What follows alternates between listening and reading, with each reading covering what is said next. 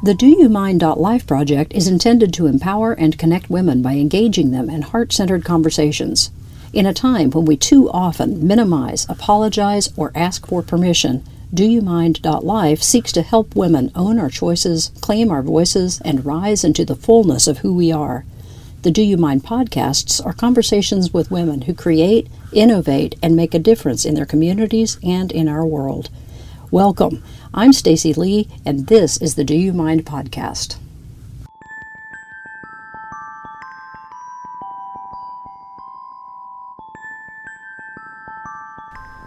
I'm having a conversation today about the theme of time with Paige Britt. Paige grew up in a small town in Texas with her nose in a book and her head in the clouds. She studied journalism in college and theology in graduate school, but never stopped reading children's books for life's most important lessons. Paige is the author of Why Am I Me?, a picture book celebration of unity and diversity.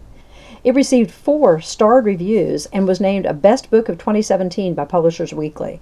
The New York Times called it one of 5 new picture books that not only embolden children to think, but inspire them to feel. She is also the author of the middle grade fantasy The Lost Track of Time, an exuberant homage to the power of imagination and creative problem solving. And I'll be reviewing that book later this month. In addition to being a writer, Paige is a meditation instructor and a spiritual director. She lives near Austin, Texas with her husband. Welcome, Paige. Thank you, Stacy. I'm so happy to be here. Oh, thank you. I am so glad to be able to sit down and have a conversation with you about time. Yes. So, as I've explored the theme this month, I'm looking at a lot of ways that time affects us and our perception of time affects us, especially as women. And I love your book. It's geared toward middle school, as it said in the intro, but it's much more than that. Yes, I get as much fan mail from parents as I do from children because they're reading the book to their kids. And then they end up writing me saying, "Oh, I see what you were doing there," because I have a message that's universal, not just for kids, but for adults too. And so it came out of my own need to wrestle with this question about time in my own life because I felt very, the word I guess it was hounded by time. Yes. And so I, as a writer, the way I figure out the conundrums or the problems in my own life is to write a book about it. Exactly. That's what we do, right? Right. That's what we do. So I want to tell just a little bit about the book. And the core character in the book is Penelope. That's right. And it's called The Lost Track. I love your puns. The Lost Track of Time. Right. But she begins the book hounded by time. Yeah. And I think that might be a little bit autobiographical on your part. Oh my gosh, it's so autobiographical. So her mother in the book is the one that is very obsessed with time and is constantly wanting Penelope to be productive all of the time. See, it's so hard not to use that word. And people think that was the way my mother was to me, and I just have to say, for the record, my mom was not that way at all, but I was that way towards myself. So it's very autobiographical. So the mother expects Penelope to be productive all the time. Her life is kept track of in 15-minute intervals, and she has to be constantly achieving results, and that's the trap that I fell into. And so it's very autobiographical, and the reason why it's a children's book is because when I was 8, I was free from all of that. And so I had to go back to that part of myself that didn't feel like I was constantly pressed for time. So I wrote the book, to that 8-year-old self. So you're the mother. I am the mother. You're Penelope. And I am Penelope. And you're the reader. Yes. Talk about messing with your head. Yeah. And so the conceit or the idea is that she's constantly pressed for time, and she has this schedule that her mother keeps, and like I said, every 15 minutes she has to do something. And one day there's a hole in her schedule, and it's an accident. It was the day that her mom forgot to fill in, and so she falls into that hole. Yes. And so discovers another world and at the bottom. And so that's where the adventure really begins. Yes, well, it's just kind of like Alice going down the rabbit hole, right? Absolutely. Which actually I write about the rabbit hole of time this month also. Yeah. So yeah, and she finds this other world That's and right. finds that she can breathe. Yeah. Right. Yeah. It's called the realm of possibility. Yes. And so this is a place where anything is possible, and she can, explore her own ideas. It's a fantastical and highly creative space. It's been created by this character called the Great Moodler, which, if that was Right. just the whole story, then that would be the end. Like, the end, she discovered this incredible realm. But no, there's danger there. So yeah, I want to talk about some of those dangers because one of Yes. the first ones that comes to my mind is the Naughty Woods.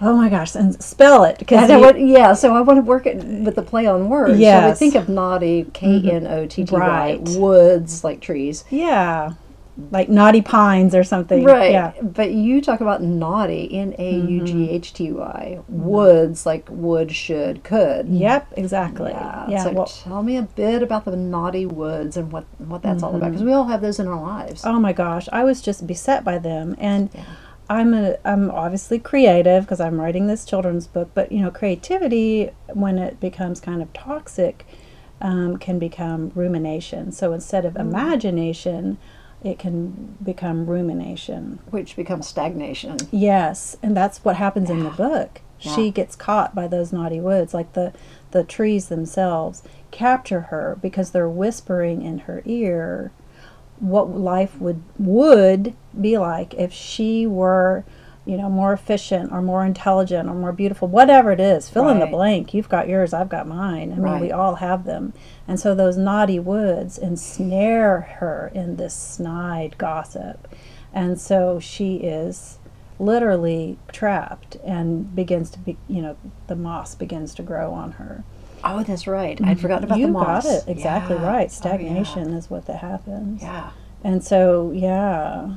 And she gets out, from the naughty woods through help from a friend, which is, again, straight out of my own life experience. When I am stagnated, when I'm caught in those naughty woods, when I hear them, but even worse, when I believe them, Right. then I can't get out myself. And so Right. I have to have that friend that comes along. And get you And- out of that. yeah. It's like a rut. It just keeps running. We keep Right. going through that same thought Oh, process yeah. over and over again. And yeah, where's a path in our thinking pattern? That's absolutely, yeah. So somebody comes along and Pulls you out. Yeah. It's that friend. And we all have that friend. yeah, And, hopefully we are that friend yes. for Yeah. other people. Well, and so in order to have that friend, they have to Yeah. be someone who sees you, and they have to Yeah. see you're in that pattern and not judge. Yes, that's right. And just speak that beautiful truth of who, of who you are. I wish I could find a passage from that because, and I'm opening the book so you'll hear these little pages turning. And the book, by the way, I love the illustrator. I love the way that the illustrations turned out. He did it. His name is Lee White, everybody. Well and done. he sells prints on his website of all of his art, so I encourage you to check him out. So he says, what are friends for? This is Dill, her friend. If they can't help keep the naughty woods at bay, after all, who can say how you would be if things were one way or another? All we know is how you are, and how you are is exactly how you're meant to be. I love that. Yeah, we need that friend to tell us that. You are exactly as you're meant to be. Yeah. Yeah. Because we do have, and it's not just the woods, it's the woods and the shoulds and the coulds. And the codes, And, yeah. yeah, but for me, a lot of times it's should. What should I do? What should, and that is a shifting of perspective to like, what does it look like to someone else? Right. What should I do is like Yes. filtered through somebody else's eyes Exactly. instead of going within and knowing from my core, this is the thing that feels like the right thing to do. That's right. Well said. Yeah. It's an incredible book. Okay, I want to talk about moodling because Yeah. the great moodler, that's a word you made up? No, I have to give credit to a woman named Brenda Euland. She was a writer and a writing teacher around the turn of the century, and she wrote a book called If You Want to Write, and it's about creativity and the human spirit. Oh, and okay. It's real. I can't encourage you enough to check out this book. Okay. And it was really transformative to me when I read it, because she's exuberant. She says, "Be a lion, be a tiger when you write." I mean, that's the language that she has, and she's so enthusiastic. And she says, "Thumb your nose to the critics. What do they know? And you can write, and you can do it." And Love it. and so she was that cheerleader for me when I read this book. And my husband found the book in the library and brought it home to me. And she talks about moodling, and she talks a lot about time. Yes. And she says moodling is that unstructured time when you let your mind wander, and you're not always being efficient, and you're not always pushing and trying to achieve. And so it was this permission that I needed.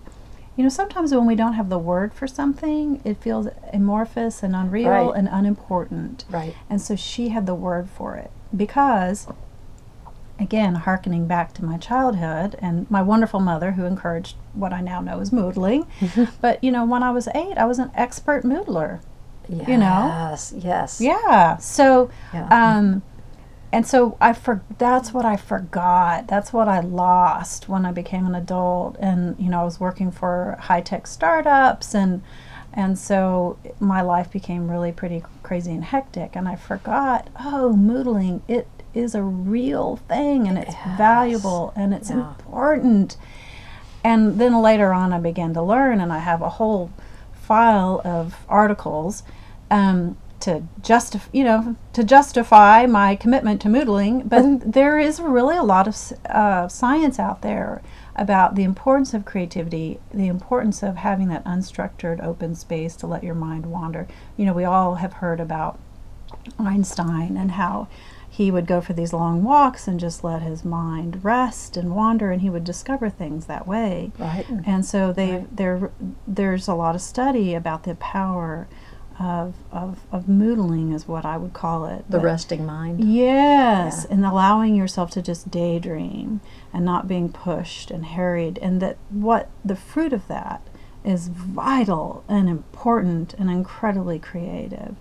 And so the character in this book who created the realm of possibility, her name is the Great Moodler. And she moodles up incredible, you know, fantastic ideas and notions.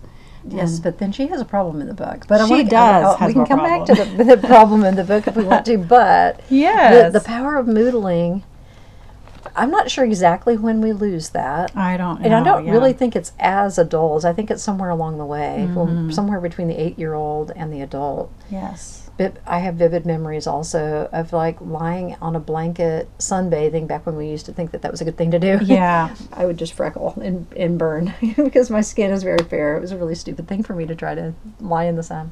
But I would lie there and I would look up at the clouds and like make shapes out of the clouds. You know, the way we do. Classic moodling. Yeah. I did too. Yeah. And we had time for that. And it just felt like my favorite moodling place is the bathtub. Mm-hmm. So I sit in the bathtub and I just like up to my neck in water and just soak and let myself have that space.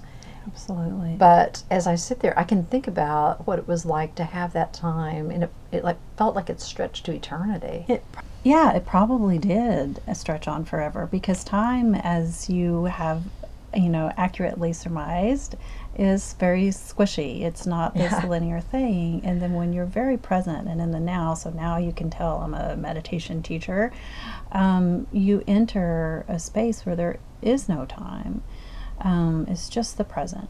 Now. And so it's very kind of wobbly. Wibbly wobbly, timey wimey stuff. Yeah, I love that. Yeah. I do. I really related to that episode from you.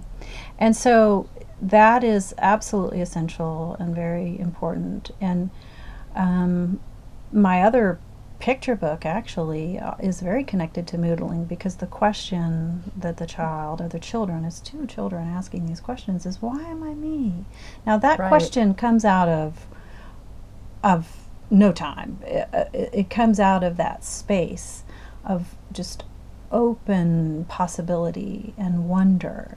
And when I talk to children about asking those big questions, I talk about, Socrates, who said, wisdom begins in wonder. And so, real true wisdom isn't, knowing, having all the answers, but it's living in the middle of all those questions.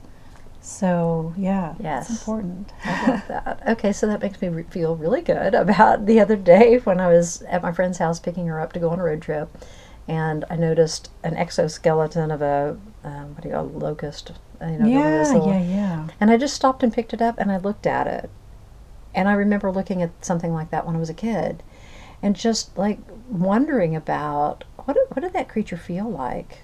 How did it know it was time to crawl out of this one that it had outgrown? It was no longer going to serve, and it needed to move on. Wow. I just holding that, I moodled. I had a chance to moodle. It's really interesting that you say that, especially about the locusts, because I had that experience a lot when I was a kid, exactly with locusts. Really? Yes, and I used to collect them because there was something mysterious and wonderful. I couldn't put a name on it, but they really evoked in me that same experience. So those were touchstones for me, were those locust exoskeletons. So really interesting that you had that same experience, because that's like something I've never really talked about. That those were something very, very special to me that evoked that experience and that feeling of the wonder and the bigness of life, really. Yeah. In this tiny. Represented by this tiny thing that could shed its skin and take on a new life. I don't know. That's amazing. Still blows my mind. Amazing. Have you ever actually seen one as it's emerging? Yes, I have, now that you say that. I have a visual of that, but I don't know when. I took a photo of one when I was on a trip. I'd love for you to send that. Yeah, I will send that to you. Oh, because cool. it was interesting because it was multicolored. I didn't know that it was so colorful, because you see this little brown. They're sort of iridescent. Yes. Mm-hmm. Yeah. So that's an interesting metaphor, isn't it? Mm-hmm. Yeah.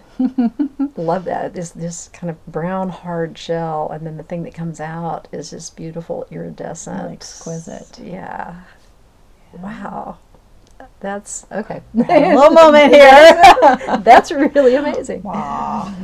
So the thing with time, and we're talking about time this month. Yes. I think we all really are Penelope. Mm-hmm. We may not dish our time out in 15-minute increments, but whatever the increments are, they always feel like they're both too much and not enough. Not enough. Yeah. We're caught in that, like, the weight of the time pressures that we feel. And we have so many, and you use so many of those terms. You might rattle some of them off from the book, but you use so many of the lost time, hard time, time after time, right time, big time, prime time, good time, free time, race against time. I mean, it just goes on and on and on. And the interesting thing is when I wrote this book, I decided not to make a list of all the phrases about time, to just see how many I could use off the top of my head. As you were writing? As I was writing. Wow, okay. And it's full of references to time. And so towards the end, I started kind of scraping the bottom of my own mental barrel and had to, write some of them down or look at a list.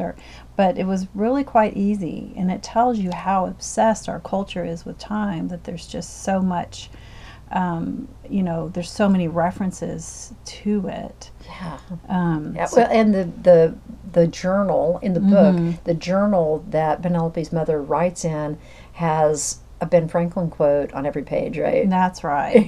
And most of those have to do with time and wasting time and wasting it.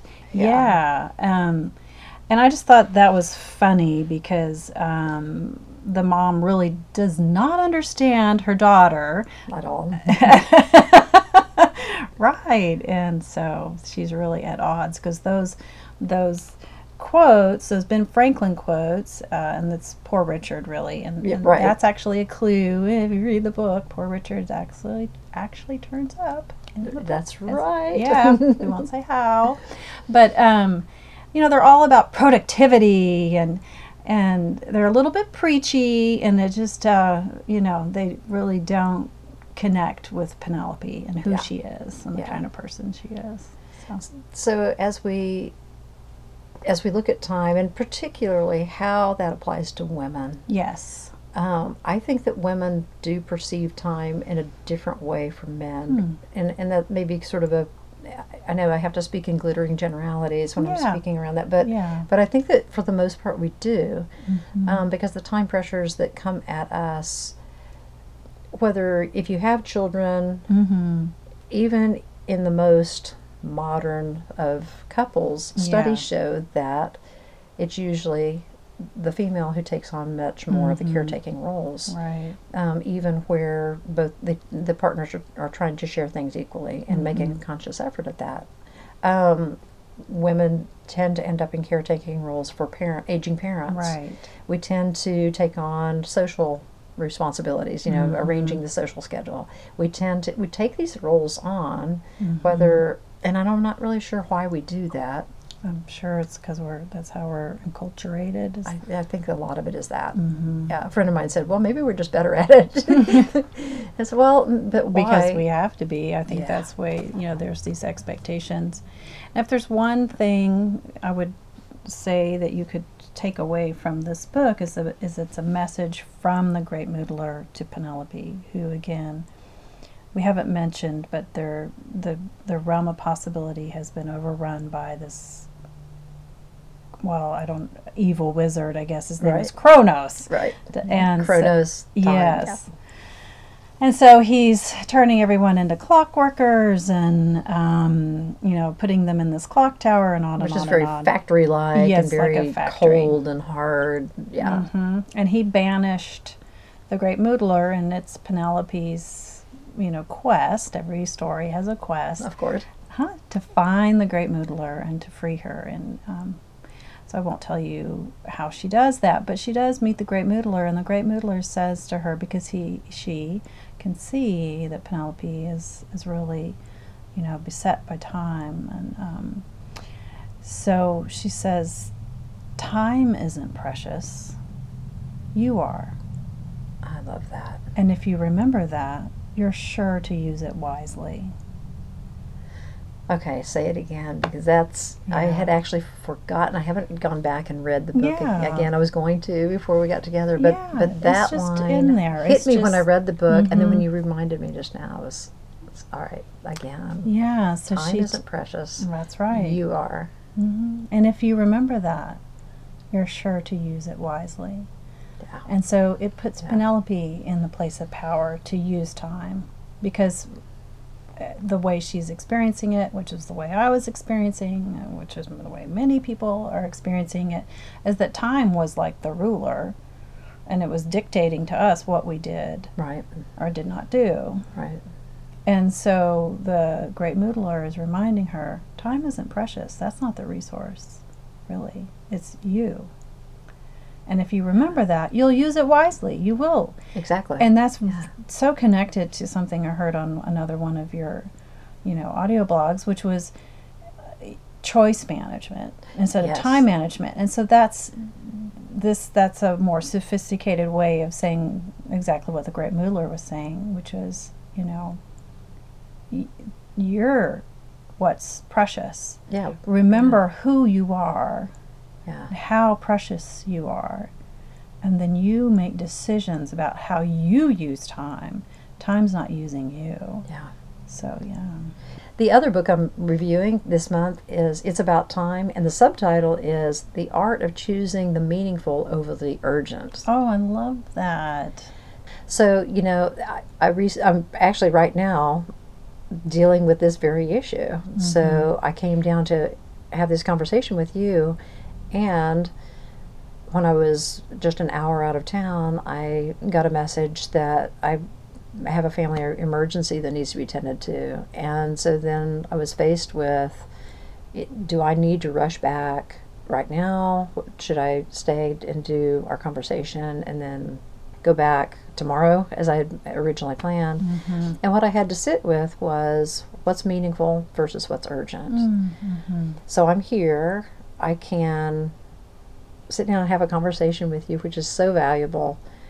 And then I can get in the car and go back and Not be with my spend the night, family yeah. and not spend an extra night Yeah. and get back.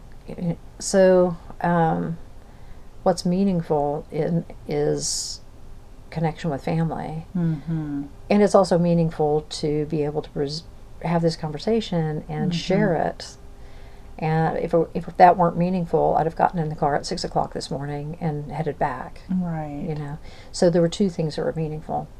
And I think balancing those is really what life is. It's finding the meaningful. But we do tend to rush from, our telephones ding at us all the time.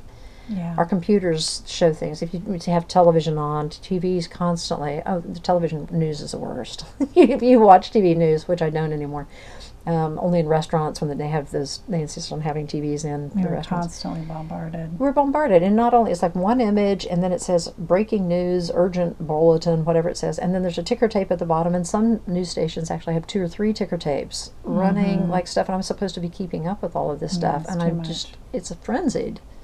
I wanted to say, in connection to what you're talking about, circling back to time isn't precious, you are, and you were saying that somehow the way we relate to time is gendered, and I think that often women are, the way we're raised and taught to think is to value other people over ourselves.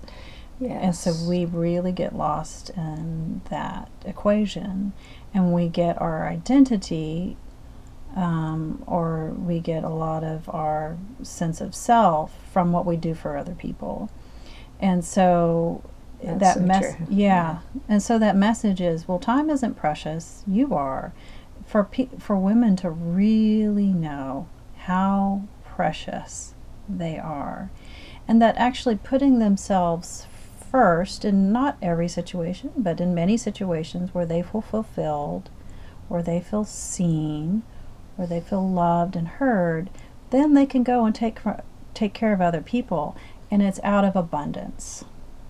And instead we often get reinforced to just exhaust ourselves beyond the limit, where we're depleted. And so remembering we are precious, taking our time for ourselves, taking time to moodle in the bathtub or go and do those things that give us life.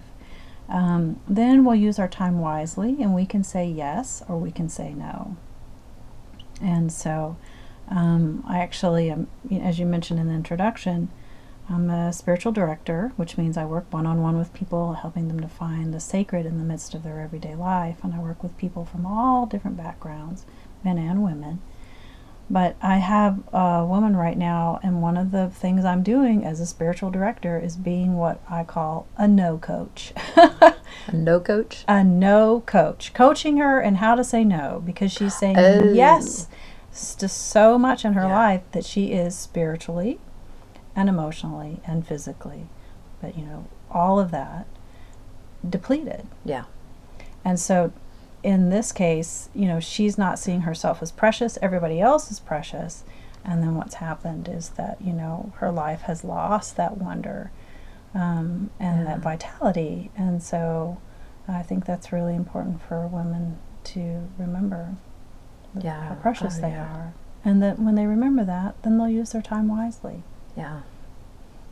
I think you're exactly right, though. We do tend to almost define ourselves by our relationships with others and how we serve others, and that is it's almost in our DNA. Yeah. Whereas most men have a sense of self. Maybe that's not completely true, though. I think a lot of men have a sense of self that's related to the roles that they play. Not maybe, I'm thinking through this as I'm saying it. Yeah, that's what a conversation is. Yeah, exactly. Try it on. But it seems like women define ourselves more through our relationships and how we interact with others. Men maybe through the roles that they play, Yeah. that they've taken on. and I am a provider, I am a whatever my occupation is, I am, and women tend to define ourselves through I am a mother or a wife or a daughter or a friend. We tend to find our identity. So that makes sense that the way that we view time is through that relationship and how we're and we're giving away our time to others. Yeah, right. Which is okay to do when it comes from abundance. Yeah, I think so. Right. I love that. I love that.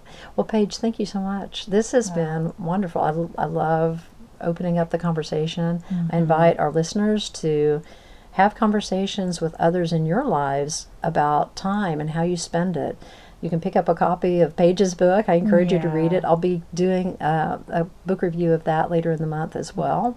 So you'll see a brief blurb about that, because even though it's a children's book, right, or a middle school book, I think we find a lot of wisdom in kids' books. Yes. It's well, like you said in the intro, I mean, I went off to graduate school, but I never stopped reading children's books for some of life's most important lessons, so I wanted to be a part of that tradition. I love that. It's wonderful to be with you. Thank you for what you're doing with Do You Mind? Oh, thank you. Yeah. Through the friendship with you, much of that has been possible because you have helped me to recognize how precious you are. Oh, thank you. Thank you, Paige. Until next time.